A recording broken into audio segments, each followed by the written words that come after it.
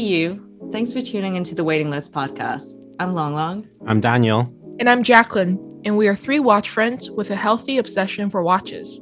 So sit back and relax with us while we chat with collectors, industry giants, and share some good vibes.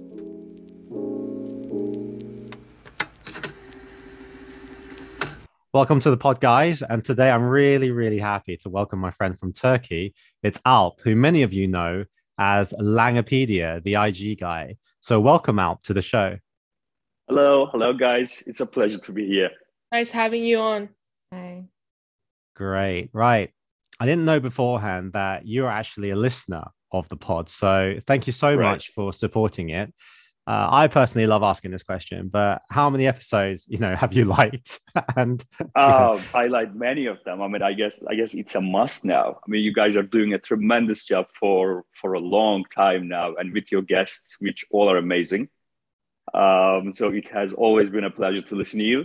But I mean, I guess since our last chat, I guess I told you as well that one of my favorites were definitely Silas's. So yeah.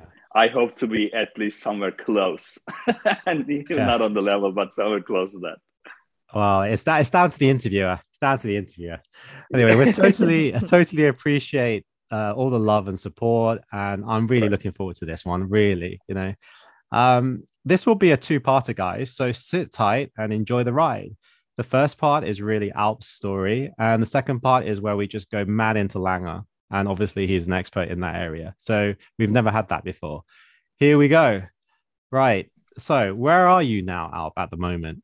And where do you spend most of your time? I'm in Istanbul, and I arrived again now yesterday. And I am going to leave today again back to Berlin. And most of my time is divided between Berlin and Istanbul, and partly visiting my family in a small town near ancient Smyrna, so to speak. Okay. Right. And how old were you when you got into watches, and what was it about watches that interested you? I was 13 or 14, I guess. Really an obnoxious teenager when I really got into it. And what got me into what was pretty straightforward, it was due to Federer, so to speak. Mm-hmm. I mean, as the guy is a hero and wears a Rolex, so I had to, wear a Rolex. So that was the entry point. And then it just got down really dangerous from down there. And now I'm sitting with you guys, ready to talk about watches for like 2 hours. Right. That's great. So let's get straight into it. When and why did you start Langepedia? Right. So when I started it was 2016. I was a first year student and in the university. And the idea was to, I would say there are two windows to that, I guess. One was to connect with, I would say, like-minded enthusiasts around the world who actually appreciates Lange. Because as you guys know, that the Lange community was not nearly as crowded or how to say as popular as today, where you couldn't find any of the Lange collector that you're looking for in the street, or I don't know, any watch get together, I guess. So the idea was to spread the word on this amazing brand, which I thought extremely underrated. And also, to meet with collectors, like-minded guys from all around the globe as much as I can. And the other part was about its future prospects, so to speak. Okay, can you elaborate on its future prospects? Because I think you also had like personal and professional reasons for starting.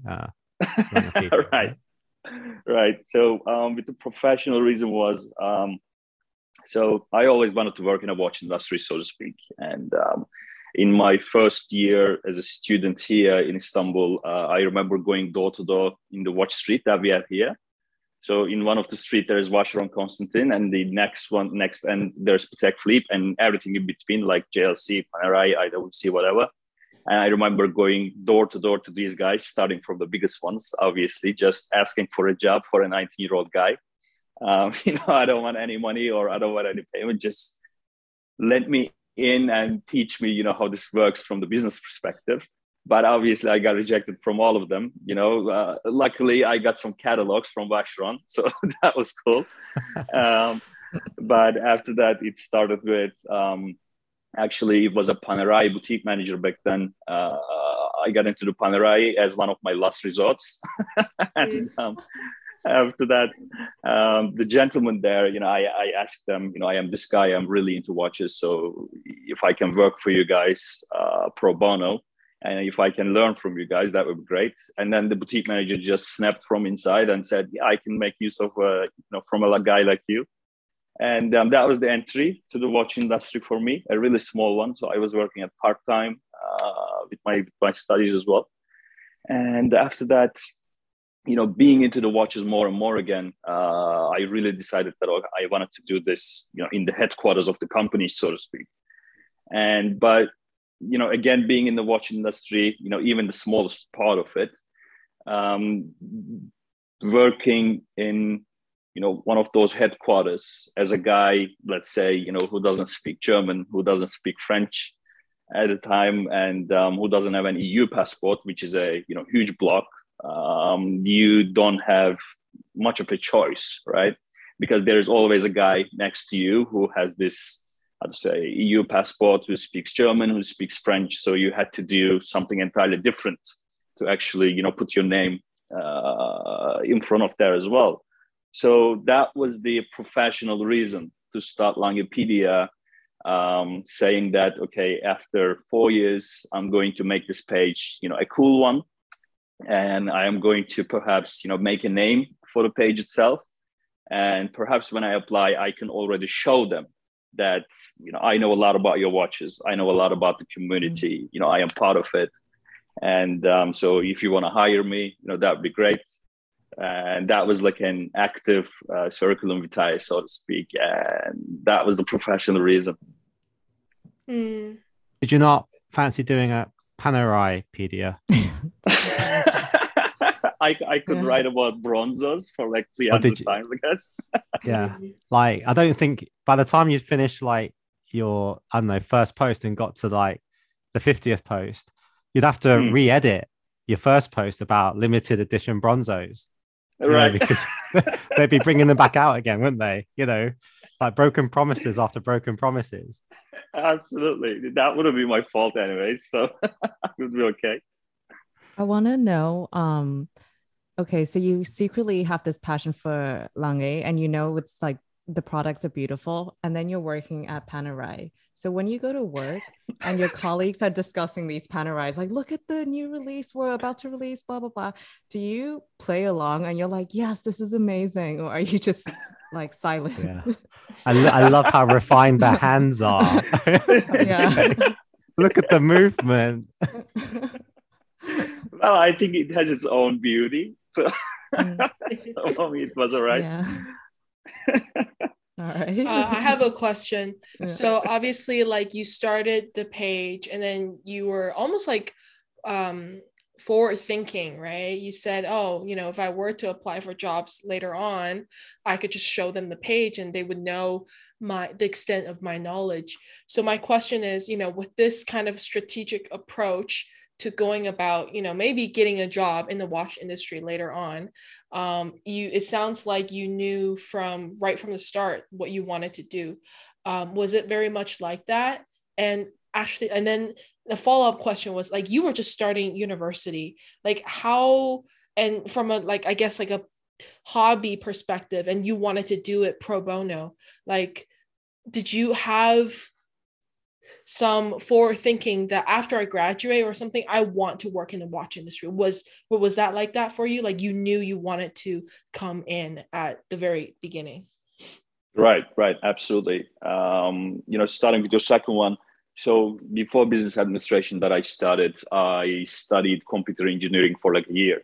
And, in my time as a computer engineering student, I really felt that, this is not the path to go for me. And, with my, undying passion for watches, I really thought that watch industry would be the way for me to, make a living for myself in the end, perhaps. And after a year of studying computer engineering, I dropped out from there and then changed to business administration to create, a better time for myself so that I can also chase these part-time, workings in the watch industry, So that was the goal, definitely, just right from the start. You know, and you know, to your first question, as it was a really long time thing, definitely, you know, that was, how to say, calculated step by step. And you know, from, I don't know, everything you would hear from a social media consultant, I guess, you know, it was just started and made the path. So yeah, it was a long time plan right from the start. Great. That's great. Yeah. Like you could, I mean, you're obviously famous for Lange, but actually you're passionate about all watches. Now we can talk here and we can talk about a lot of watches, right? Right. Like, why Lange, apart from the side that you thought it was really niche? In social media, you know, something very niche also takes more time to nurture, right?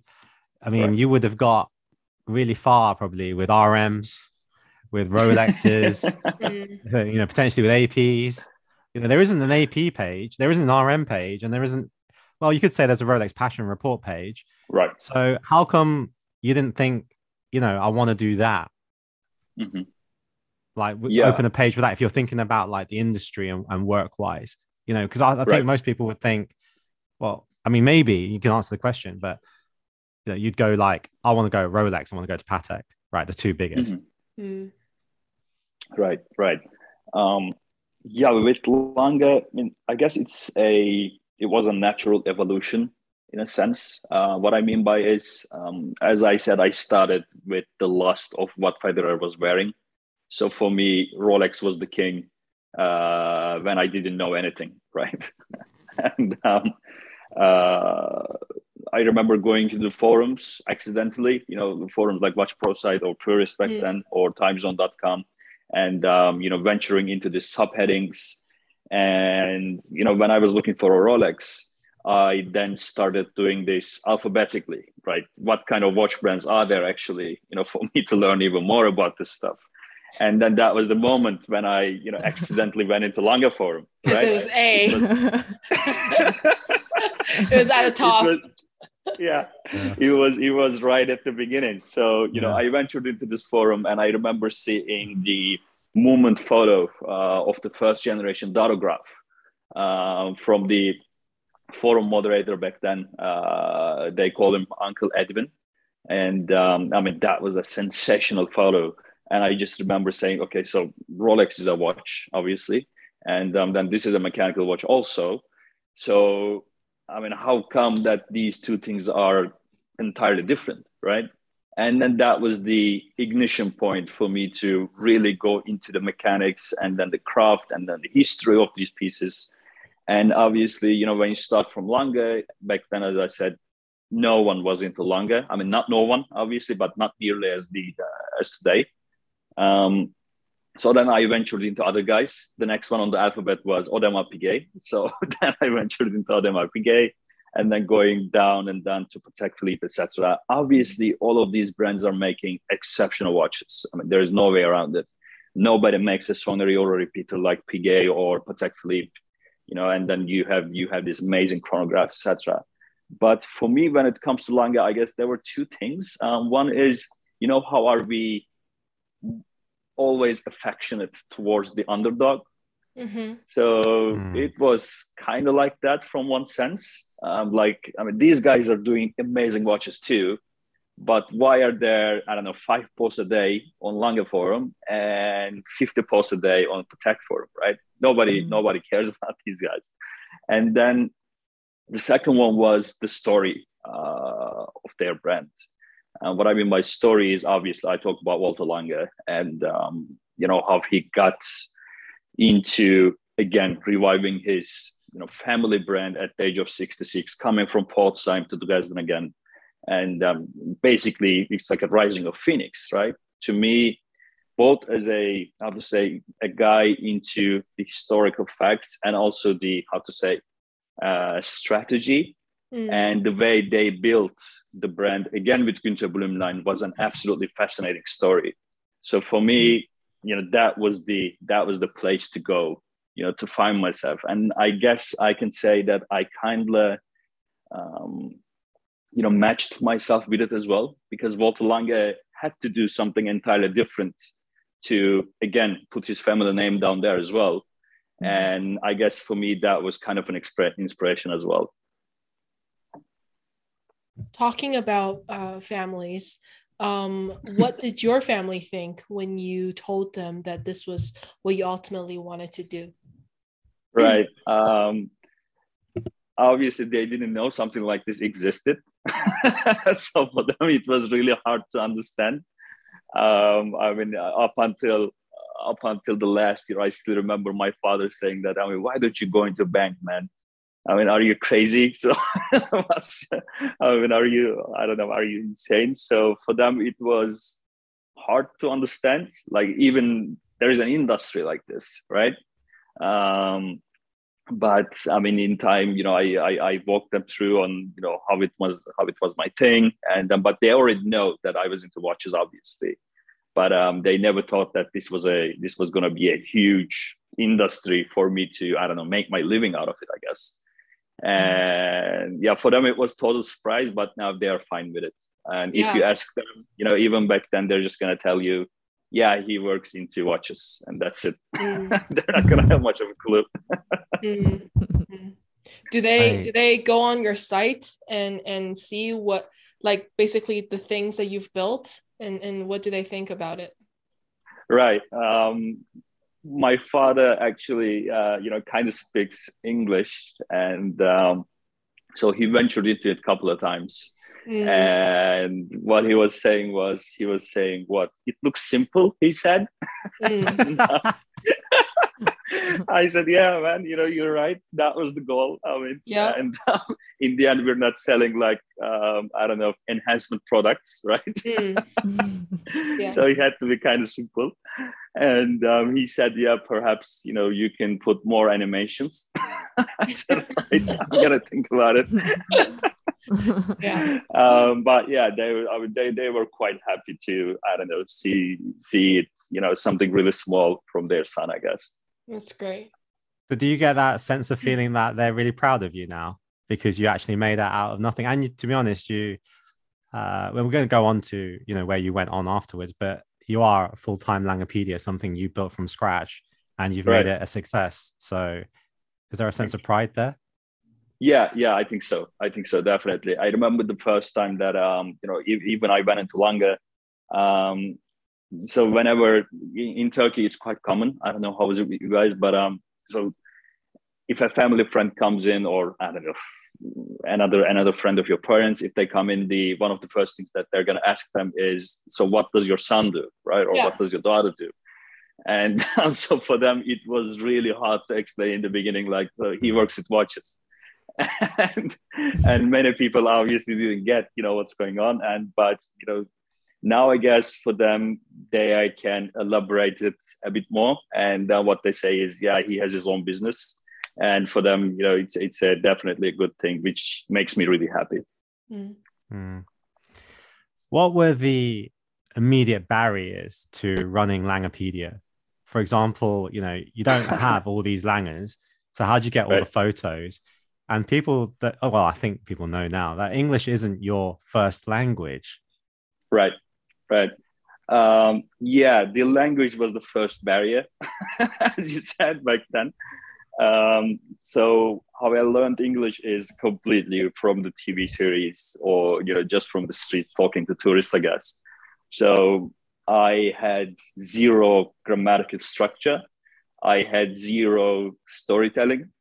And for me, it was my luck, I guess. So from the first post up until the 20th or so, I guess, I would write the post in the worst way possible, but just telling across, what this watch is about. And then I would send it to my girlfriend, who has an amazing English. And she would just, correct it grammatically and, perhaps a bit of conjugating words here and there. And then it would look like something you would like to read. And we started doing this, I don't know, for 20 posts or so. And she would send it back to me. And then, I would compare the two and then trying to learn, how this actually grammatic structure works. Because otherwise she would kick my ass, I guess, after some time. So I had to learn. And so that was the first barrier, definitely. And on your first question about, obviously, yeah, I didn't have any of these Lange watches. So it was twofold. From the starters, it was mainly from, from forums, from the collectors that I know from there, right? Asking them if I can use this photo, and I would give you credit or whatever you want. I don't care. And then, but at the time, at the page grows, it became possible to actually reach out to collectors, or they would reach out to me and say, would you like to post about my piece? And then, it just got a lot easier from there on. That must have been Andy Zhang, probably. Yeah. Yeah, like he was probably looking at your followers and thinking, I need to get in with this guy. Like, can you repost my watches and make me look great, right? Come on. I thought you were gonna say, can you repost my face? Sounds like Andy.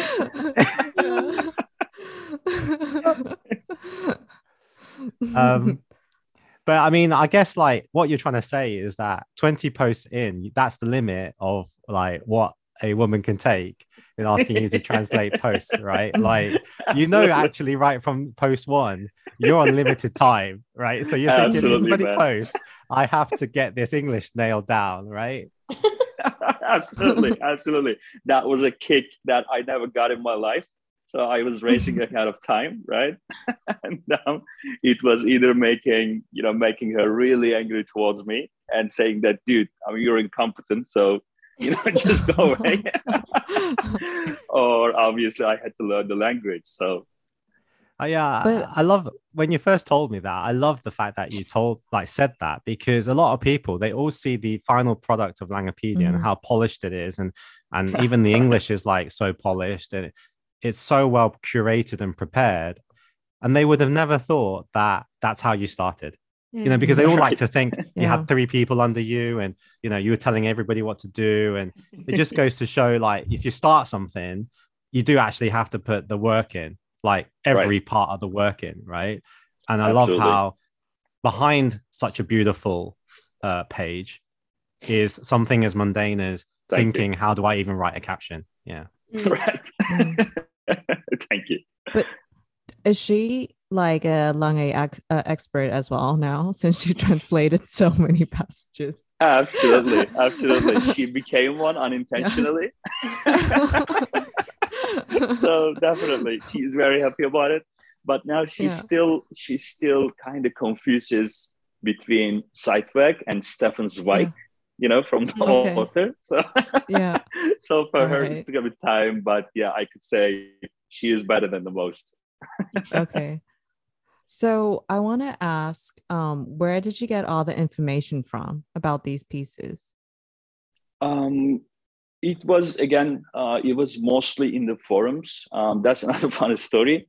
So going into the forums, as I said, in 14 or 15 with zero English, for me, it was like a kid trying to read a picture book, right? So I didn't understand what any of the guys were talking about. So I was just looking at the pictures. And then I said, man, you got to read what these guys are saying. And from there, I started using dictionary, using translate, etc. And actually, that got me pretty good, I guess, as well. But it was mainly from the forums, I could say. Okay. And I guess it's still one of the best places to learn about watches, because these guys were into watches when not nearly as many people were around. So they got into this completely out of pure hobby. And when you got something into pure hobby, I guess you delve into it like nobody else, right? Because it's your passion first and foremost. So learning from these guys, I can say, definitely helped me to curate all of the things that I wanted to write about, make it structured in the first place, and then actually, putting it onto words. Yeah. I just want to say, like, I really value your attention to quality, right? Because a lot of people have tried to do something like what you did, and on paper it looks easy, right? Right. But not only do you have access to the information and you put it in a concise format, but the way you had the uniform display, the quality of the photo, even if somebody did that, they were never at that quality. Yeah. And I just want to say, like, I really admire that you kept such a high standard. It's almost like you realized that presentation is key in luxury. Right. Absolutely. Yeah. Thank you very much for your words, man. It really means a lot to me. I hope I'm half as good as you say. And, no, I'm just doing it for the podcast. It's all about packaging and presentation, remember? Right. It's the key, man. but yeah. It's not about you, it's about me. But I mean, yeah, that's the thing. Absolutely. I first started from the wrist shots. I don't know if you remember back in those days. I guess it was complete wrist shots, and but then I said, yeah, perhaps I should change it to this uniform format where I only focus on watch and nothing else, right? And I mean, I think, as you say about the presentation, that's 100% true. I mean, what we are into it, I guess. I mean, it's definitely, we are into it for history. We are into it for, I don't know, the craft, etc. But I guess, I mean, this is a visual hobby in the end, and you need to put it out there in the best possible way you can. And I'm definitely not saying that I'm not even close to that. I guess it is a collected man who's putting the best photos of any watches out there.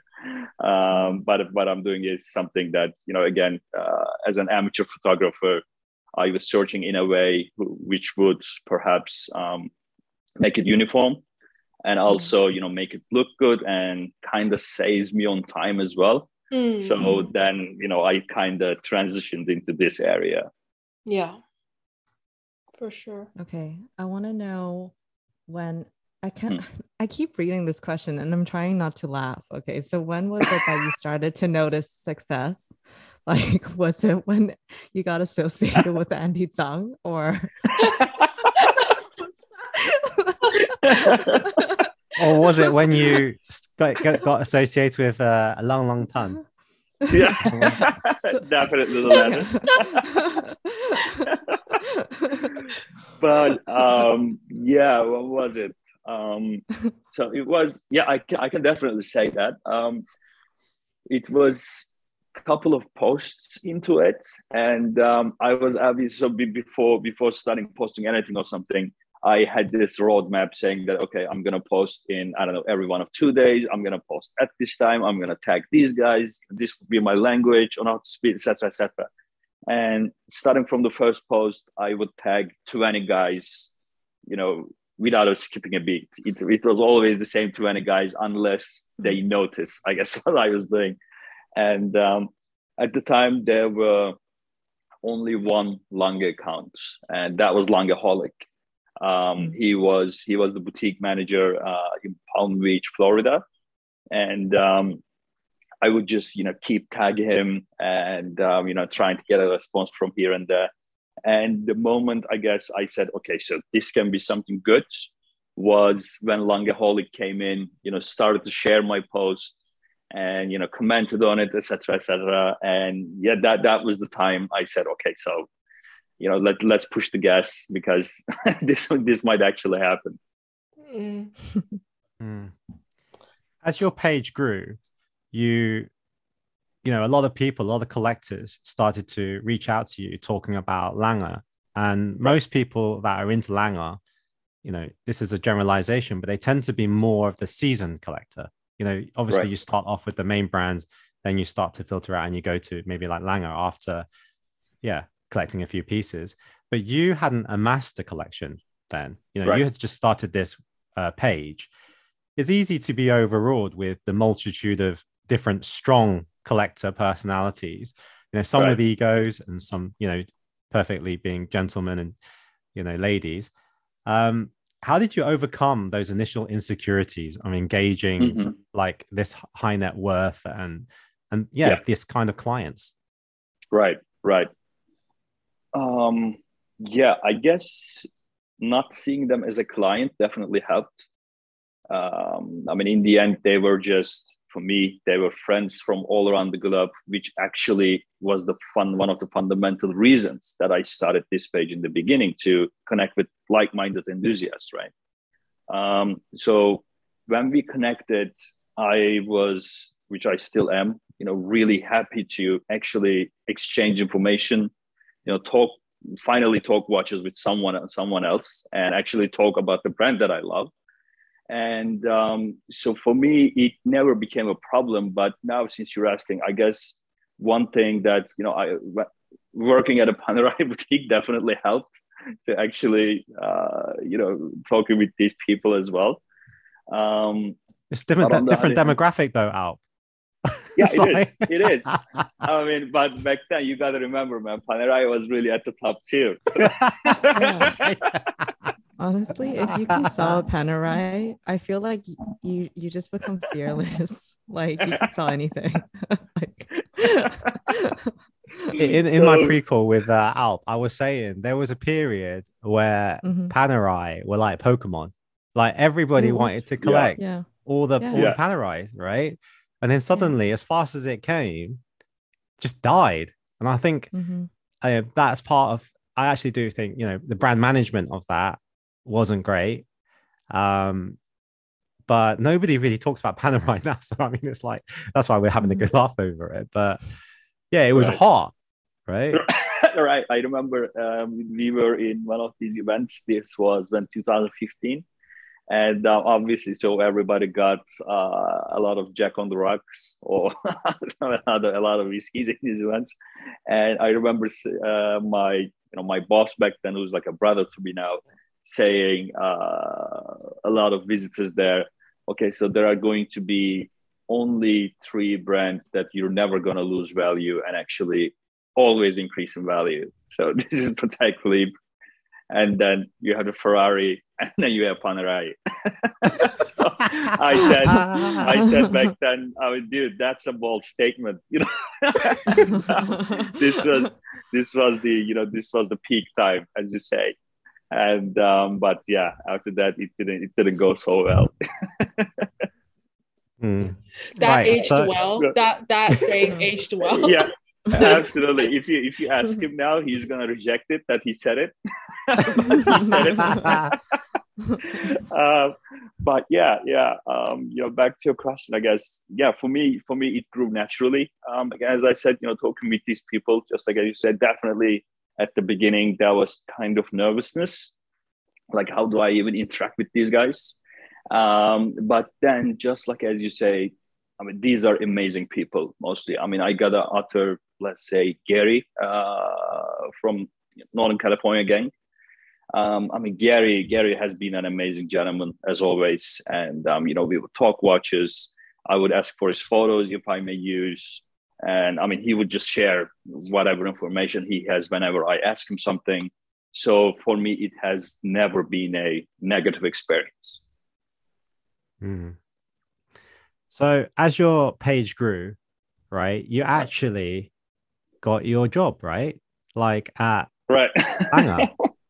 Yeah, all that actually happened. So how did that come by? Right. So this was really close to ending my studies. So again, then I was working at one of my professors' consulting business, and I said, okay, I mean, this is a good paying job or whatever, but I mean, that's the other thing that I have been building for the last 4 years. So I guess, it doesn't hurt to actually ask Lange if they would value of anything that I was working on. And up until that point, for 3.5 years, I guess, I was keeping myself completely anonymous from anyone, because, anonymity just breeds curiosity, I guess, because everybody was trying to learn, even from Lange, saying that, who is this guy? I mean, what the hell is he doing? And, you see like, hey, I don't know, one of our top collectors, or, where does the guy reside? And I said, I just decided to take a shot. And I sent them a message from LinkedIn saying that, yeah, I'm this guy. I really like your watches. I'm really interested. And I am the guy behind Langepedia. And like 5 minutes later, I got a reply back and saying that, yeah, we would like to meet with you. And then, we had a quick phone call the next day. And I mean, everything was sorted out really quickly. But obviously, I got the blow from my Turkish passport because it took me like 6 months to get the working permit.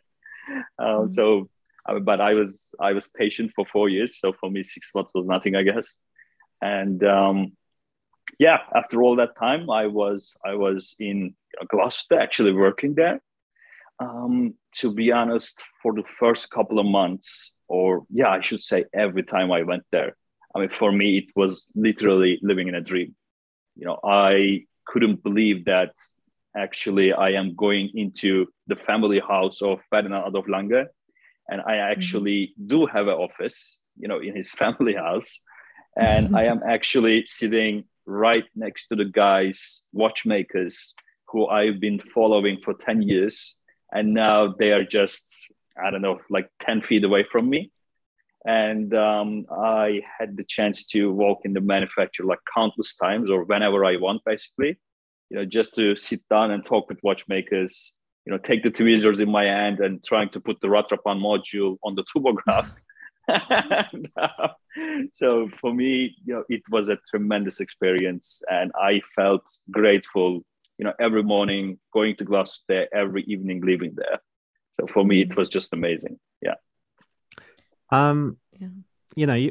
You've basically detailed the whole thing from when you got into watches and how this was a strategic approach to, try and get a foot into the watch industry. You isolated a problem, you tried to remedy it, your best using the best tools you had available.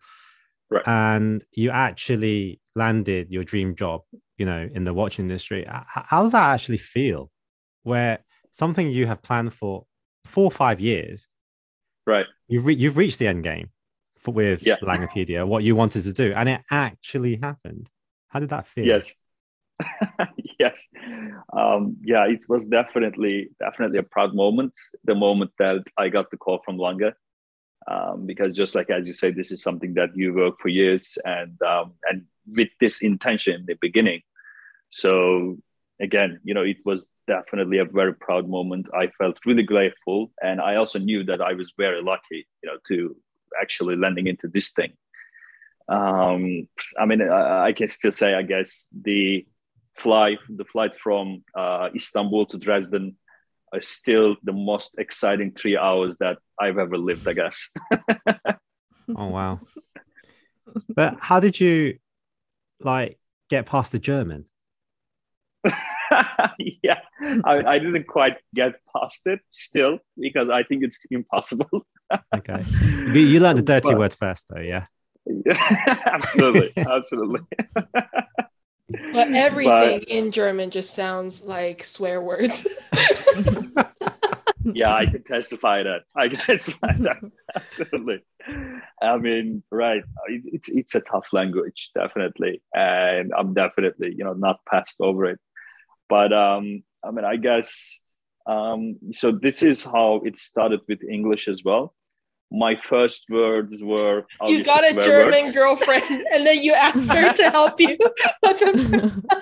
Yeah, I would ask my boyfriend about it. Yeah. But yeah, I mean, for English as well, after the swear words and the basic things like yes and no, etc., the moment that I really got into it was, I mean, about watches, like dials, hands, I don't know, the bezel or whatever the stuff that you will hear in the watch industry. And for German, it was the same. It started with trying to describe what I would write in Langepedia in German. So, because, I mean, it was work related in the end too. And so after that, it got better. But I have a feeling that it's never going to go this good.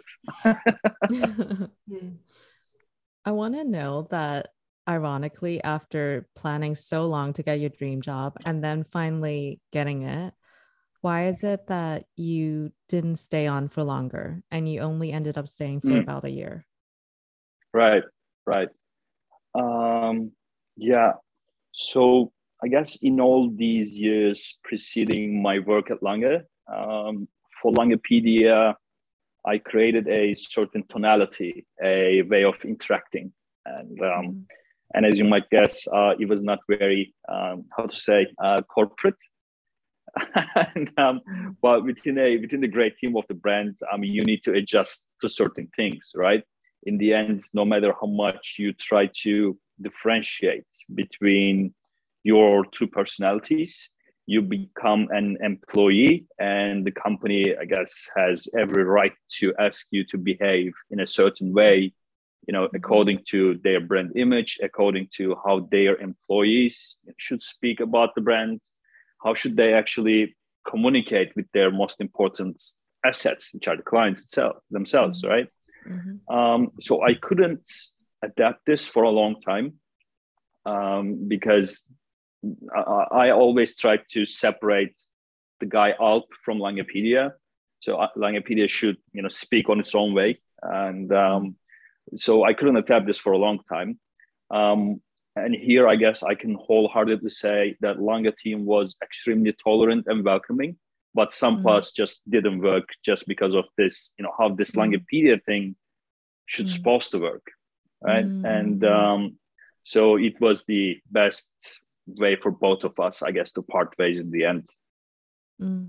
It's kind of like bittersweet in the fact that this thing created this opportunity for you, but then at the same time, it was the reason why you had to leave at the same time, right? Absolutely. But it wouldn't possible without it as well. So, I think it was a great thing. So it sounds like, you have to make a decision between like, Lange and Langepedia. And then I guess, is it your heart went for Langepedia? Yeah, of course. That's his baby. That's his baby. Absolutely. Was it like your baby, as people say? Yeah, of course. Absolutely. That was the exact phrase that I use, actually. Like, so this is my baby that I grew for like 4 years. And it's not going to change. So I guess it's better to continue on that path. I think he made the right choice. I mean, this is obviously not about Lange, but if you look at Austin, Haraloop, I think in the beginning, a lot of people connected with the page, right? Beautiful photos, very informative, everything. And I think there was so much discussion in the comments section that it was so nice to go in there to read the comments when their new release came out. But then I think it kind of went downhill when a lot of the Panther and a bunch of stuff came out, and it was just too politically like correct. It was always like, no, there's nothing wrong with the watch. And then people just like, oh, there's no voice there anymore. Yeah. Right. Yeah, I agree with Long there. And that's where I value, that actually you decide. I mean, I'm going to say it for you. I mean, I could be wrong here. I'm not speaking for Alp, right? But I'm saying, like, to me, outside and hearing what you said, you put the freedom of speech on your page, number one, even above your employment, and that's people need to like actually sit back and actually just take that in for a moment, right? Because we're influenced right now more than any period of time. And like having spoken to you, before this call, that was something that really like just was so clear that you are, when it comes to that, you're actually very unwielding in your personality. Would you say so? Yeah. Yeah, thank you. Yes, because integrity and being true to whatever you believe in. I mean, these are the things that I guess defines your personality, basically. And as I said, Langepedia in all these years had its own thing, its own personality. And I guess without that, freedom of speech or writing whatever I believe is right was the fundamental thing that actually got the page grew and come to this point in the beginning. And although, as you say, the clash between how I speak there and my employment ended in a bittersweet way, I mean, I still see its benefits that it brought me over the years, because now I am, buying and selling watches, and friends that I got over the years know that if I am, posting about a watch for sale, or if I want to buy something, then they know that this is an important and a beautiful piece. So it worked for me great in the long run, and which I'm very much happy with my choice. I think it was more like bucket list item for you. Obviously, you started, I mean, we were talking earlier, right? When you started uni, you knew you were always passionate about watches.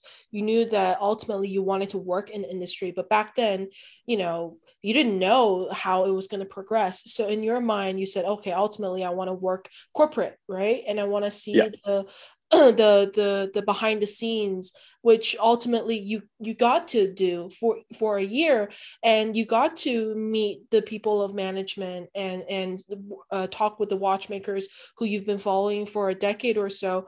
And coming out from that, not only did you gain network from within the brand, but also I would say it ultimately 100% strengthened your identity as Langepedia even more so, right?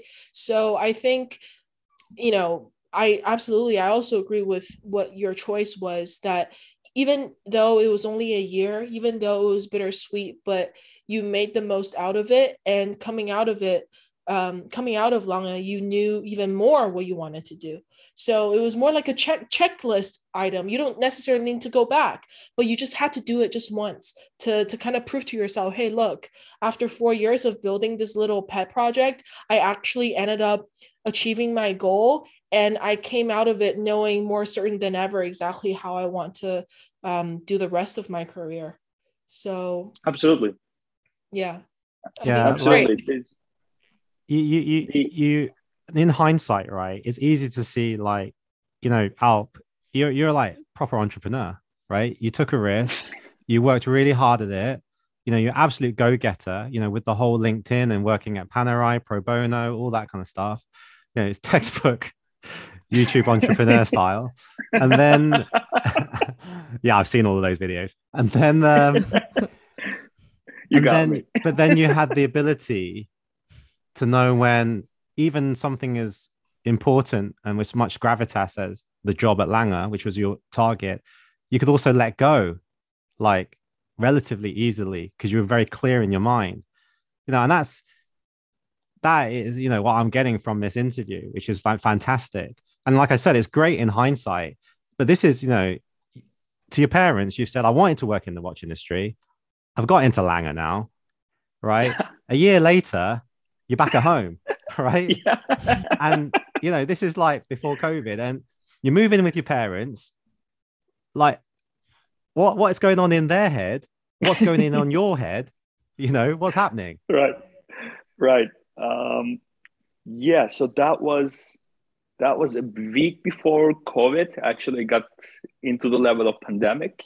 The time where we parted ways with Lange, and I said, okay, so I haven't been seeing my parents for months, and I guess this is now a good time, just to say hello and and say, yeah, I mean, a lot of things changed again. I've been telling you that this was my dream for the last, I don't know, couple of years, but now I am out of it. So that would be a great way to explain it to them. So I went back to Turkey, and a week later, Germany shut down all the borders, and the travel in EU stopped. So I had 90% of my stuff at my home in Berlin, and I had only my suitcase with my parents. I went there for like a week, but then ended up in a stay for like, I don't know, 3 months, I guess, at the time. For them, I just explained them, what were the things that, got us to this point, and, how did it happen, etc. And I mean, which I am very much lucky that they were always supportive for all my life. And, for this part as well, they never said anything, and they just said, yeah, I mean, you're gonna find out. And we are very much happy that you finally with us here, because right from actually my high school years, I was on a boarding school. So I was never at home for the last 10 years. So for them, it was an extreme moment of joy because finally their youngest son was at home. So they were happy that we parted ways with Lange, and I was actually going to stay with them. that sounds like mum talking. It doesn't sound like dad talking. Yeah. The dad's like, I told you to go to the bank. Yeah, the business administration. You didn't listen. Absolutely. I was expecting that, man. You know, I'm not lying. I was expecting that. But I mean, but even he was really, really, supportive and said, yeah, man, I mean, it's your pet and you're going to figure it out. So he was definitely okay with it. I mean, not as vocal as my mom, but he was okay with it. Now, what I will say is in my short career and short experience, right, when I've had occasions where it has been like that, where I've had to go with my tail between my legs back home, and you are worried how you're going to say something. Every time, my parents have been the most supportive. Like, they haven't reacted in the way I thought they would, right? Because it's almost like a parent thing. They realize this isn't the time, and this is the time to give support and love. The lessons can come later, right? So yeah. Anyway, moving on. During this period, you started to put your mind about setting up a website. Yeah. So what was the idea behind, suddenly coming up with a website? Right. The initial idea with the Instagram Langepedia was actually making it a website. But working part-time in the store and then the studies, creating a website was extremely demanding because I had to learn everything from the scratch to do it myself. So it was just not the right choice at the time. I didn't have time. And actually, the whole publishing articles on Instagram was an answer to the question saying that, okay, how can I translate the website feeling to an Instagram medium, which nobody else was doing at the time. So, that was Langepedia was the end product of it. And when I finally got the time in my hands during COVID, because I couldn't move anywhere in the world, I couldn't even travel to anywhere. And at the time, there were also, no company was sure what's going on. So it was also kind of pointless, for them to ask, okay, so do you want to work together? You want to hire me, etc. How can we work together? So I decided that it was the best time to actually sit down and while my mom is cooking my meals and I have a lot of time in my hands. So let's just. I'm sure your mom's really happy you said that on the podcast. Yeah. That's all she does, just cook your meals. Yeah. And so I said, yeah, this is the best time to actually learn, the basics of web development, I guess. And as my father says, it had to be quite simple. So I didn't have to work a lot on it. So yeah, I sat down on it for a couple of months and then prepared a lot of articles for starters as well. And there was no end goal in the website creation thing, but it was just something that I wanted to do right from the beginning. So I finally got the time and ventured into it again. Was the end goal not to come onto this podcast? Sorry. The truth is, Alp, I very much appreciate your PR answer about, how you always wanted to set up a website at the same time as Langepedia. But in truth, right, it's because you actually asked your girlfriend and she couldn't do the English. She had enough of it, right? She said, I'll do the post. I'm not doing the website. That's the truth, isn't it? Come on, come clean. Absolutely. I mean, even if how much of an angel she is, I didn't want to burden it to her anymore. So she's sitting next to you right now. No, she's sitting behind the camera. Yeah, I know. Okay, let's move on. So, Alp, how did the opportunity to work with Watchbox come about, and how does it work? Yeah. So after creating this Langepedia website thing, it's got a tremendous response from the community, which I'm very much grateful. And after that, I started to think that, okay, so what can be the necessary next steps? But I literally, haven't put any thought into that. And after that, writing such in-depth articles about this stuff that, most people haven't really read about yet. From explaining the, inner works of a chronograph, which I always wanted to do, and to, whatever the differences between the generations or whatever. It started to, getting shared from here and there. And then out of nowhere, Mike Manjos from Watchbox sent me a message actually from Instagram. We were following each other for quite a while, but we never got into, any of the conversation. And then he said, yeah, dude, I love what you're doing. Would you like to just sit down and chat about watches and, what can we do? And yeah, I said, all right. And then we had a meeting, and, we thought about what can we do together. And then the idea came up to, turning Langepedia's, part into a marketplace for people to actually, browse and perhaps buy and sell watches. So this is how started with Watchbox, and it is going amazing because Watchbox gave me every freedom that I need about this stuff that I would like to write, stuff that I would like to avoid. For example, obviously there are watches in the modern Lange catalog, so to speak, that I don't like, and I think there are better values for those pieces, for example.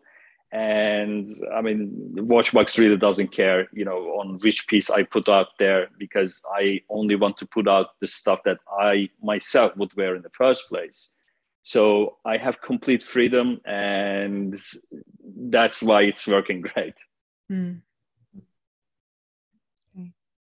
And Alp, so what would you say is the next iteration in the Langepedia evolution?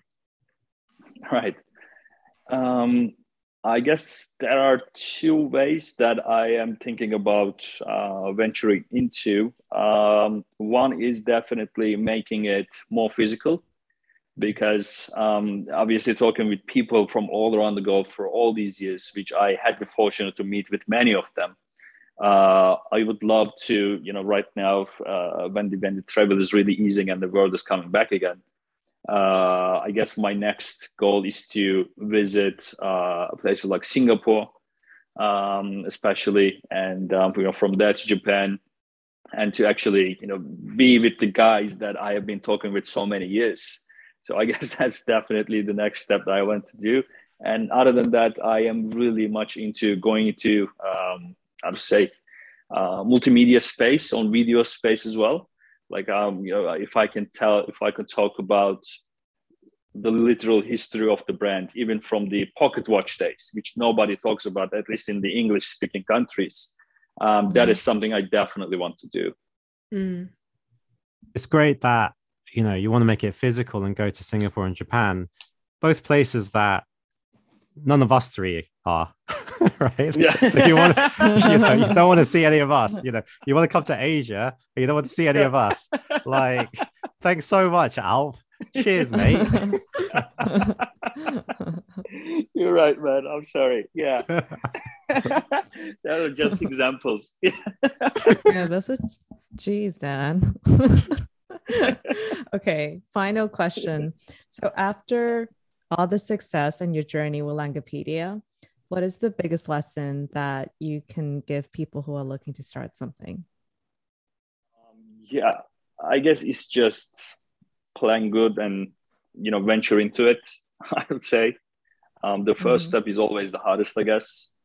And, when you take on it with a good planning in the back, I guess things just develop naturally at some point if you put your passion into it. And it is magical that people can really feel if you are really into the stuff that you're talking about, if you are really caring about, what you're speaking of, and if you are really the guy that you talk as. And when you have those, I guess it's just coming naturally. Mm. Okay. I just want to follow up with that, is, Right. if you were listening to this interview the first time, didn't know anything about Alp, you would also think, God, man, like, yeah, he planned it really well, but there's a whole lot of luck involved. And it seemed like everything just Absolutely. lined up with you, right? Like he did this, then this happened. And then, Langer called him, and then he got the job at Panerai. And then he also got Watchbox now. But were there any ideas that you had that didn't actually work, that was shit? Right. Okay. Yeah, I should think. To be honest, I can say no, because I haven't ventured into anything else. Because that was the only thing that I went into. I mean, I got into one thing and it got 100% success rate. So, we just made him look worse. Yeah. I gave you the chance to sound great. Yeah. And you just you said 100%. So there's only one way that way. Yes, that one. Right? Yeah. And then he continued to laugh at all the failures. Yeah.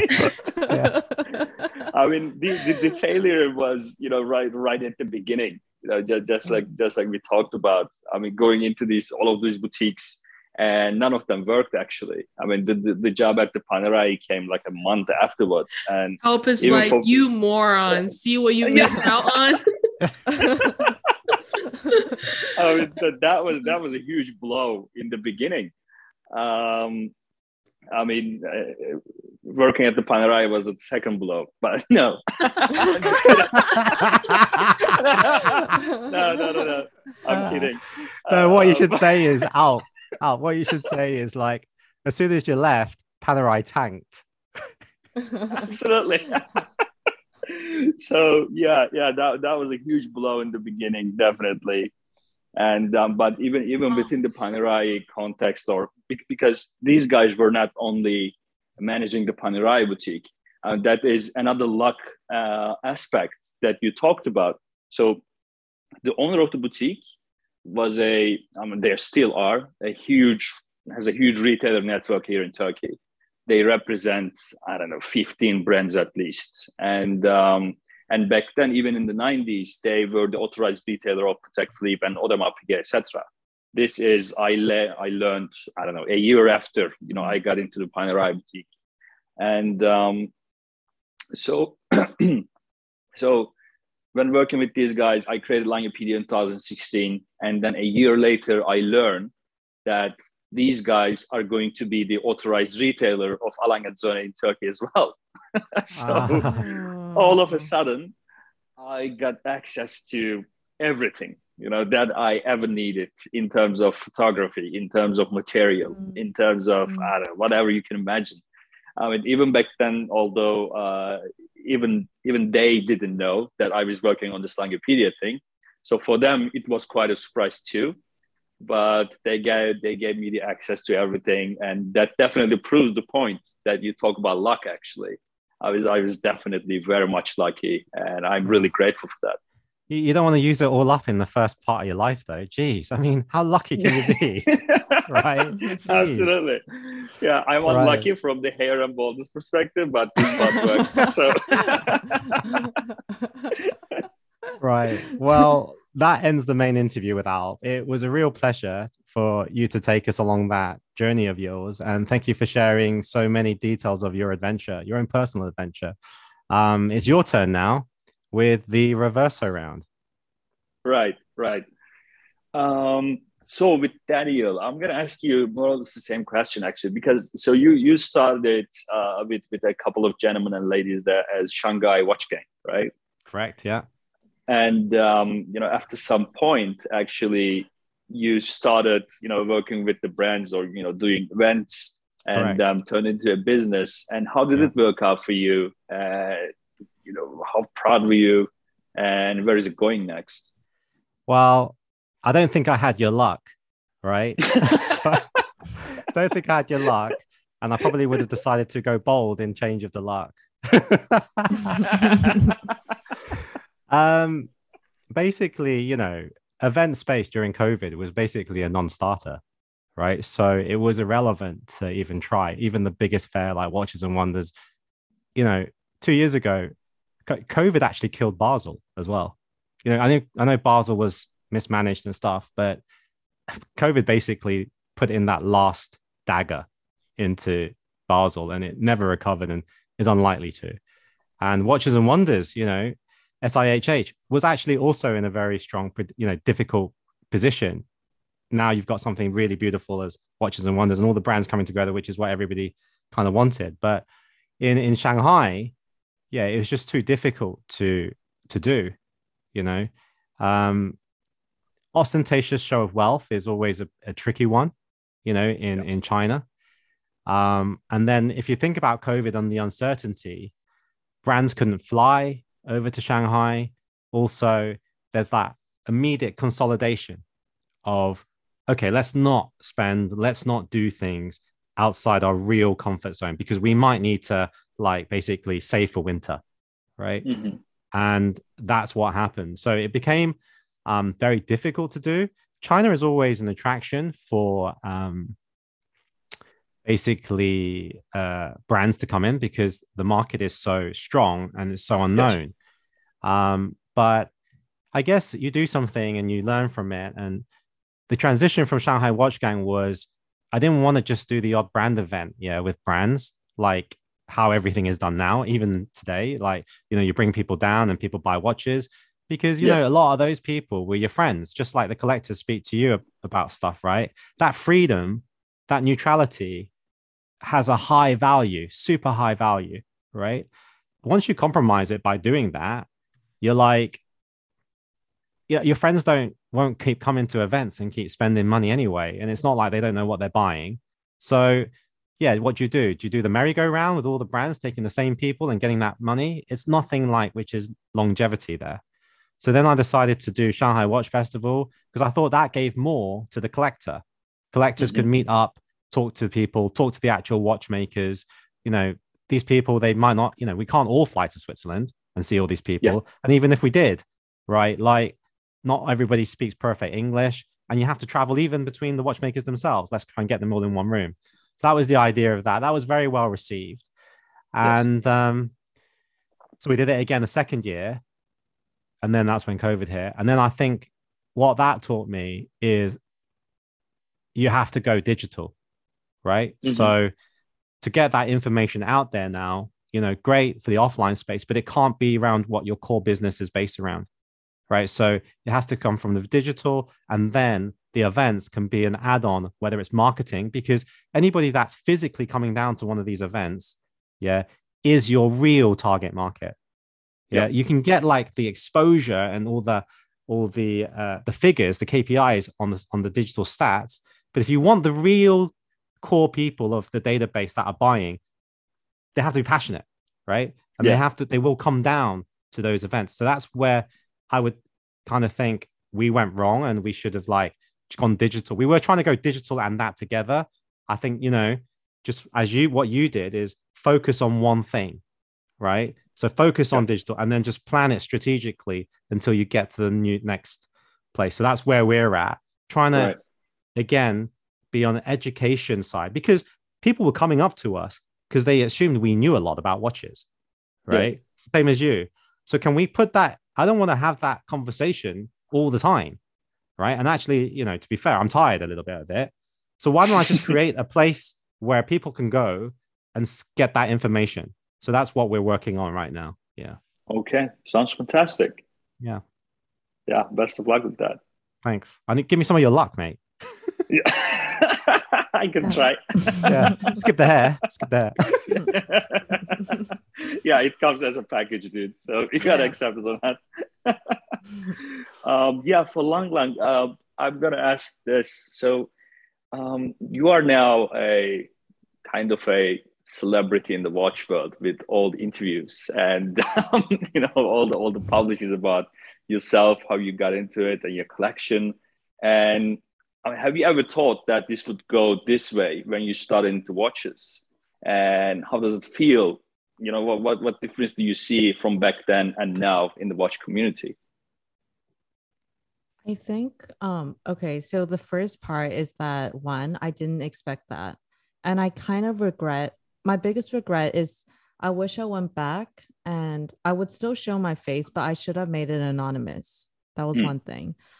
But initially when I did it, I was more thinking about if I could just connect with 1 to, let's say, 5 girls, that would have been enough for me to just be like, okay, let's form a small community and then we just talk about watches. But it kind of blew up faster than I expected.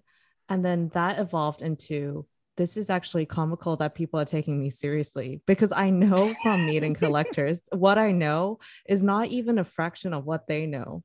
So the more the interviews come, the more I find it funny. So I'm at this point kind of taking it as a joke where it's like, oh, wow, you're still taking me seriously. And then since you want to do this, like, okay, it's just churning out stuff for me. It's easy, you know? And I think in 5 interviews, I'll probably get 1 or 2 messages from girls that actually go, whoa, this has been really helpful, blah, blah, blah. I'm now moving into this kind of collecting. What do you think? And those kind of messages make me feel like, okay, this is all worth it. But overall, to me, it's just an experience. Like, kind of going behind the scenes and seeing like, okay, this is how a PR company works. This is what the watch brands are actually thinking. That's all that I ever wanted to know, like what was going on behind the scenes. And now that I see it, I'm like, okay, then the rest is just not important. It's just funny for me. Yeah. Yeah, I feel you. Yes. And especially after having seen how PR companies work. Absolutely. And what Alp was saying just now about like, you got to be passionate about what you like. And I'm like, I'm really passionate about Starbucks and they haven't reached out to me at all. Yeah, perhaps you should start like Starbuckspedia. That's like, yeah, I will.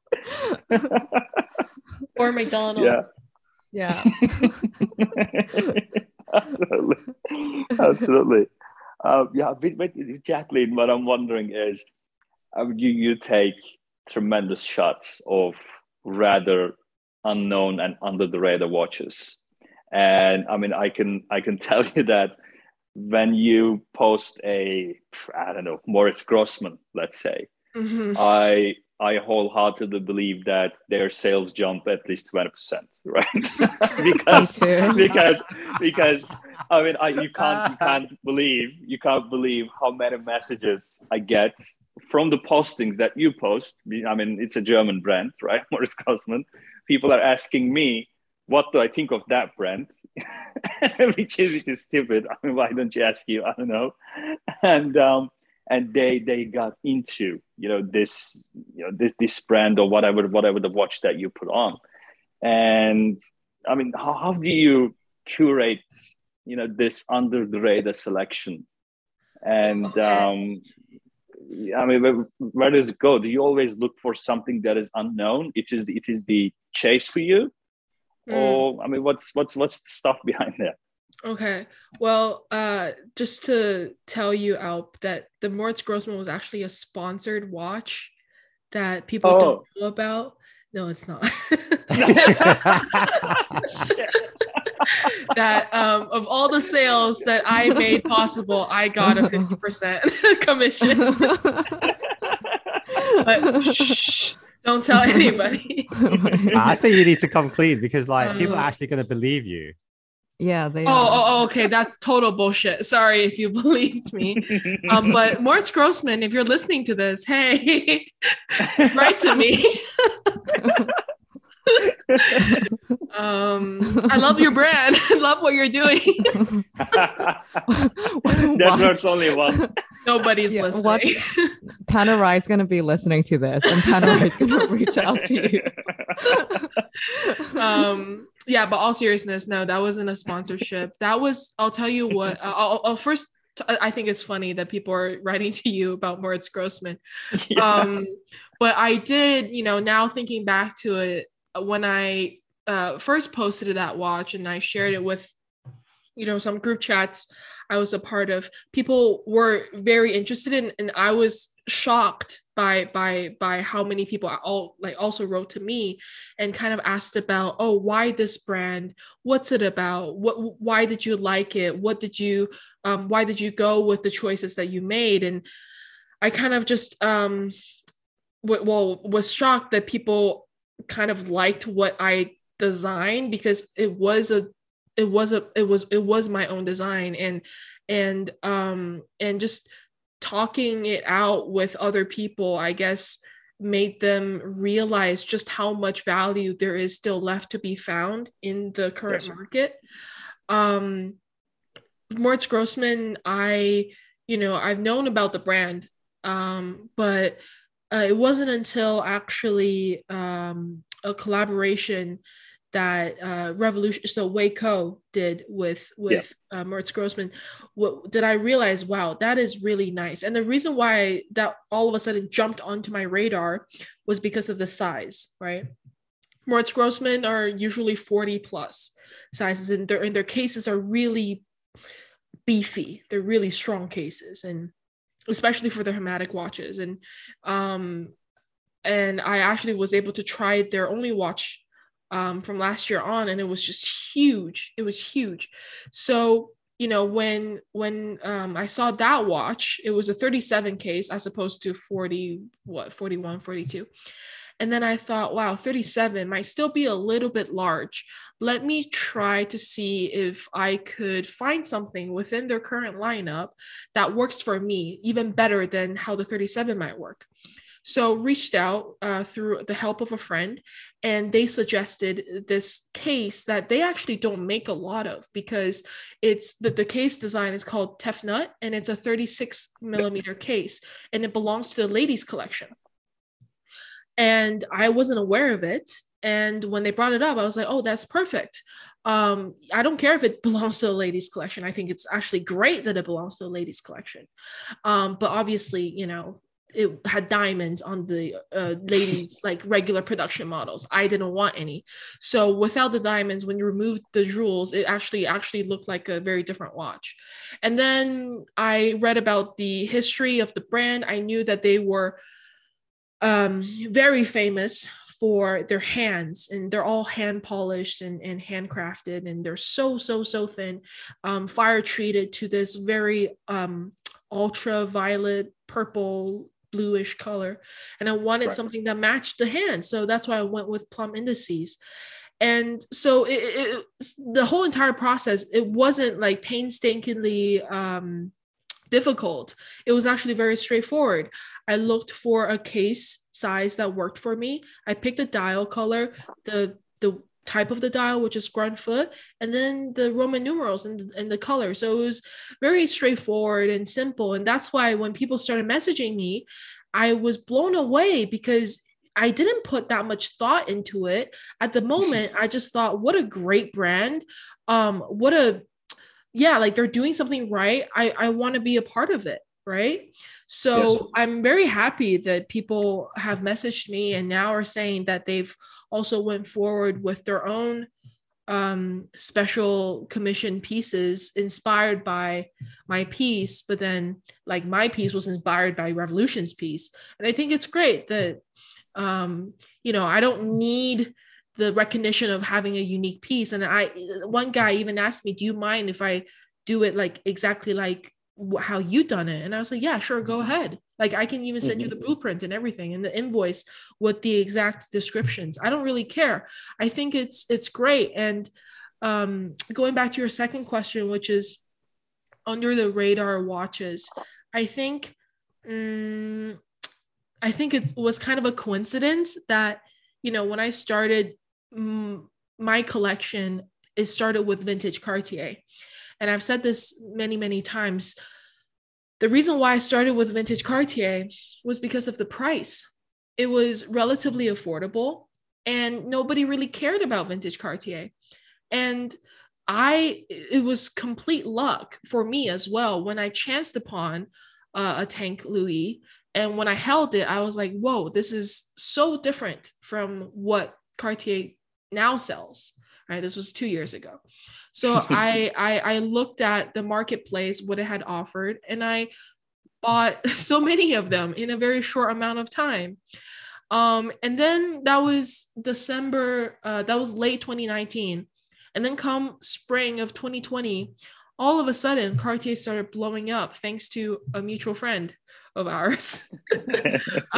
He was bidding on a crash, and I think he was the first guy who had bid that, I think, past 100K for a crash, and it made headlines, right? And all of a sudden, people inside job. Yeah, inside job. That was, see, what people don't know is that was also planned. I'm not and then all of a sudden people started realizing about Cartier, and I started getting tagged in all these Cartier posts of random people, even when I was posting about Omegas and Rolexes, but I was getting mostly tagged in Cartier posts, and people were coming to me asking about Cartier information. See, I should have started Cartierpedia or something at the time, because it was so random, but it was great. Like I met so many people through it. And so once that kind of thing blew up, you know, I prefer to be relatively private. And when something has become so hot, it kind of, and I feel sad admitting this, but it kind of changes how I see it, because the initial, I mean, we say this all the time, right? I don't care about what other people think. You just wear and buy whatever you like. While that is true, I don't have control over all my emotions. And it just felt like when, I don't know, the crash got to this extreme amount and everyone was wanting one, I was remembering back to in 2019 when I traded an FP Journe for a crash that back then nobody really wanted, because I really liked it. I really liked the design cues, and I went to hell getting that watch because I was traveling. It was Christmas time. The watch was in London. It first got shipped to New York. It got shipped to the wrong place. And then it got shipped to Japan, and then ended up didn't have a strap because the strap was alligator and they couldn't ship exotic leathers. And then I wanted to wear it during my Christmas party, but then there was no strap. So then I had to ask this guy, my friend who makes the cases for my cameras, make me a strap so I could wear it. And then I traveled with that watch to Japan. I rode in the rain in Kyoto with that watch. I did everything with that watch. That was the only one that I brought. But now it's like kind of changed. And because I know I had that memory, and now that wearing it out, it feels different. It kind of was this like little secret baby that I had. And now it's become something different. So that's why, you know, I guess subconsciously, I look for these brands or vintage pieces that fly under the radar, because I like that connection of having, I like the connection that I have with a piece of object or a watch that's like a nod in respect. You know, if you know, you know. And it's kind of unspoken thing between me and the watch. So maybe that's why I look for, you know, brands such as Moritz Grossman or I mean, I wouldn't even call Laurent Ferrier like that, but still relatively under the radar. And then with the other watches that I bought recently, you know, when I bought them, I mean, this is not, I guess if I say it like that, people are going to think I'm flexing, but it's really not. Like when I buy them, nobody really cares about it. And then it just turned out that after a few months, people started buying into it. And I'm like, well, I'm glad you guys are all having fun, but you're also taking fun away from me. So I have to keep on looking for other stuff like Movados or other stuff. So you're as humble as Alp then. And then, I know. Yeah. Well, like it's thankful that me and Lang Lang are on this podcast, you know, just to make it so that we don't all come across like that. But after your little speech on Moritz Grossman, if one post brings sales up 20%, I don't know how your little speech is going to do to affect their sales, at least 60%. So anyways, Moritz Grossman, if you're listening to this, my phone number is Yeah. Right. They're doing tremendous watches. Right. Yeah, We've thank got to you. move on. Got to move on. Right. Devised the pump push around. And you know how this goes. It's a bit Turkey centric, right? It is. Right. Okay. Go. First question. Tell us one thing about Turkey that we should all know, but don't. The kebab that you're eating outside of Turkey is not real, so you have to come here. So it's Oh, not I guess. authentic. No, not even authentic. It's something entirely different. Oh, Yeah. Hey, don't kill the doner kebab like that. Don't kill it. No, man. Yeah. wait, what about the Turkish coffees we have outside of Turkey? Yeah, I guess they're better. More authentic than the kebabs. Okay. Yes, definitely. But kebabs are like, I don't know, -10. So Many a Yes, drunken they're- night has been polished off with a beautiful kebab. Absolutely, man. Yeah, there I agree. Yeah. Yeah. Yeah. But Okay, if you're next question. sober, then it's a crime. So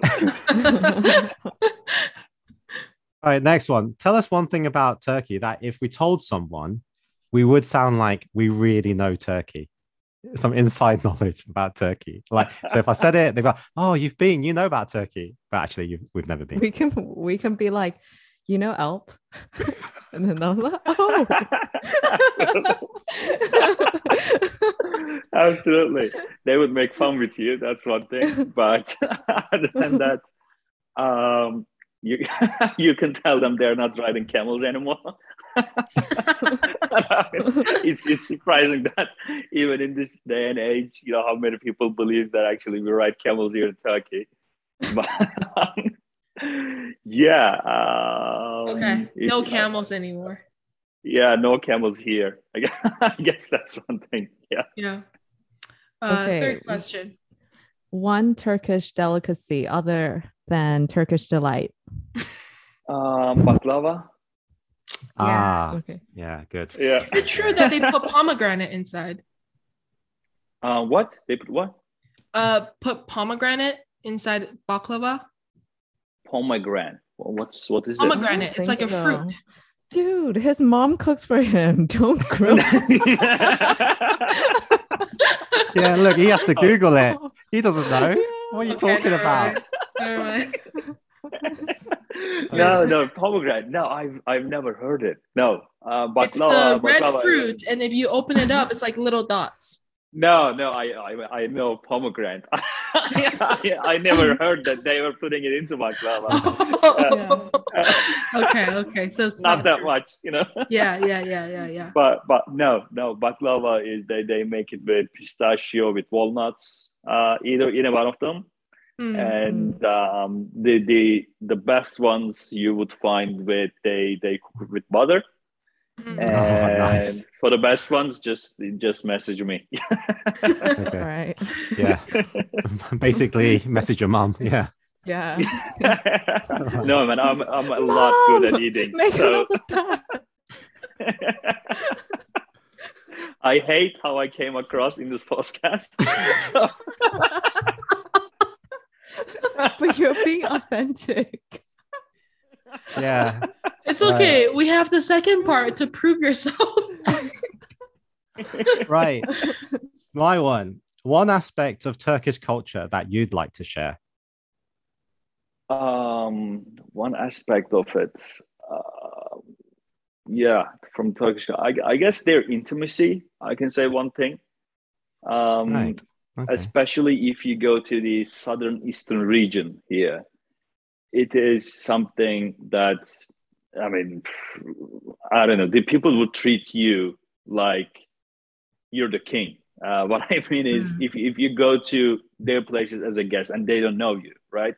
You just met them in front of their shop for like 5 minutes, and the guy is going to invite you at home for dinner to, I don't know, give you whatever delicacy that he has, and just offer you the, I don't know, best meal and conversation that you ever seen.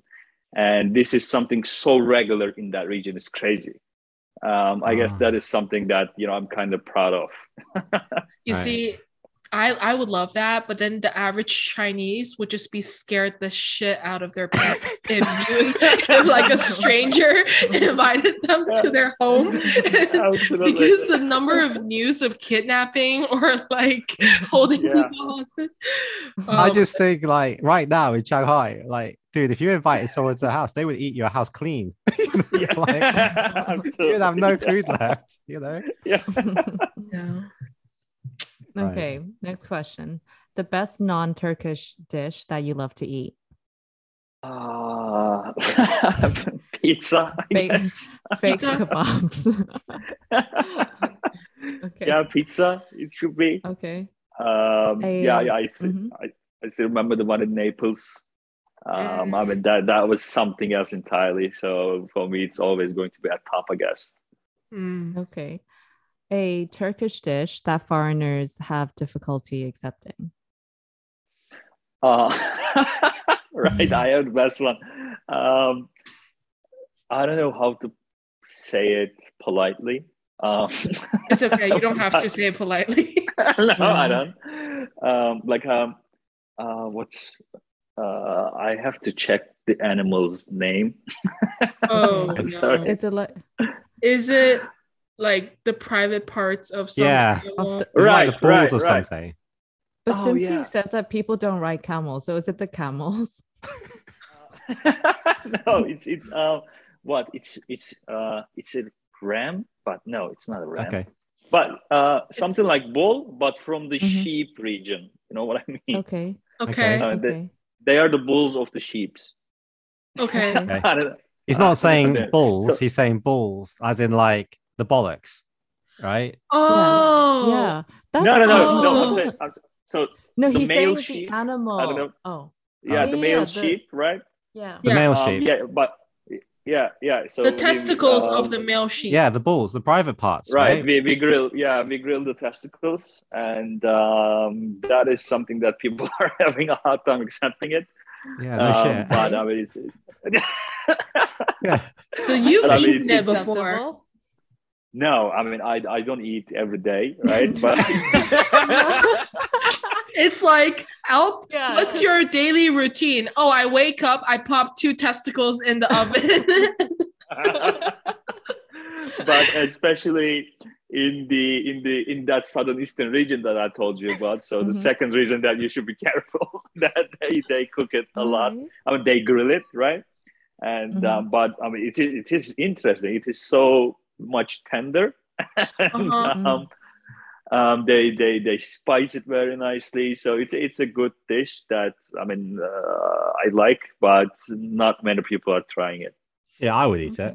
I would eat it. I've seen it online. I've never. Yeah, absolutely. It's nice. Yeah. Right. Okay. Next one. One thing in Turkish culture that is considered rude that we would not associate with other cultures. So you could like be rude unknowingly. Okay.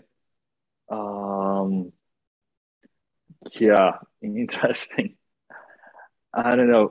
I guess one thing, I don't know how accurate is this, or I don't know if it's a good answer or not. But so when I was living with when I was in exchange studies in Prague, my roommate was from Canada, and the other one was from US, from the other room. And so whenever I make a joke or do something, they wouldn't laugh like a lot, but they would just say, ha ha ha, that's funny. So and I would just ask them, dude, I mean, if it's funny, just laugh, you know. Don't tell me that the damn thing is funny with your serious face. And here in Turkey, I mean, it's the same stuff. If you tell someone and you don't show emotion, but I guess, I mean, tell someone, yeah, I mean, you're funny, and it comes across extremely rude to those guys, because, you know, Turkish people mostly live with emotions. So for them, it is very important for them to, you know, just see you, I don't know, see you laughing to their joke or whatever you're talking about and not telling them. So when Turkish people cry, they really cry then, or else it comes across as not sincere. Yeah. If you just drop a tear, it's like, dude, you're rude. If you're really sad, you would be like, it's like, absolutely. Basically, it's like North Korea. You have to like really cry. Or be really happy. Absolutely. Yeah, you gotta Oh, show. that's interesting. Interesting.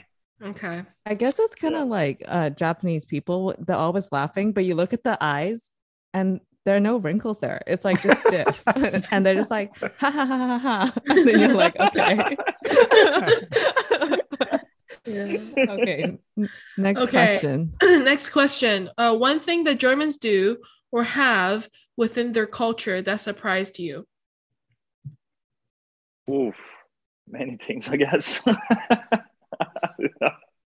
Yeah, Germans are an interesting breed. um, let's think. Which one is it? I mean, what always surprises me with Germany is how straightforward they are. I'm not necessarily talking about, conveying their thoughts or emotions, but how confined they are in terms of their thinking. Right. That was for me the most surprising thing that I've ever seen, because I mean, Germany was obviously and still is kind of an industrial leader in the world, and especially in terms of engineering and what's going on. But each one of these guys, perhaps you might say that, as a result of capitalism and maximizing efficiency, each one of these guys have an expertise area or a thing that they have been told, right? Mm. And if you ask them something, outside of their, I don't know, what they were allowed to think or what they were taught, I guess, then for them it is something extremely hard to give you a definite answer or even to think about it. For them it's not a question at all, so you should just ask the other guy who's specialized in it. For me, that was very surprising, because in Turkey everybody has an opinion about everything. So that was something different. Okay. All right. Next question. Have you been outside to Asia? If so, where? And if not, where would you like to visit first? I know you kind of said Japan and Singapore, but we're just going to ignore that. So where would I want to visit in Asia? Yeah, come on. I'm not. Come on. You know what to say. What countries are there other than Singapore and Japan? Yeah, all right. No, no, kidding. Yeah, all right. No, definitely Hong Kong and Shanghai. No kidding. Yeah. All right. Absolutely there. I mean, other than that, I would say Mongolia for sure. Yeah. Okay. You can have plenty of sheep testicles there. I was thinking Absolutely. the same thing. Absolutely. I mean, obviously, it's a completely different experience as far as I can tell, from the videos and stuff. So for me, it would be amazing. Great. Well, and I like to ride as well. Great. Well, it's been a pleasure to have you on the podcast, Alp. That was amazing. It was a good laugh, and thank you very much for sharing your story. I'm sure you came across perfectly as you wanted. Right? We will see you guys on the next one. Okay. Cheers, guys, for listening. Yeah. Bye-bye. Bye. Bye. As always, thank you for listening to the Waiting List podcast. We hope you've enjoyed it as much as we have. And if you have any questions, comments, or feedback, feel free to reach out to us at the Waiting List Podcast on Instagram or via our private accounts. We'll see you on the next one. Bye. Bye.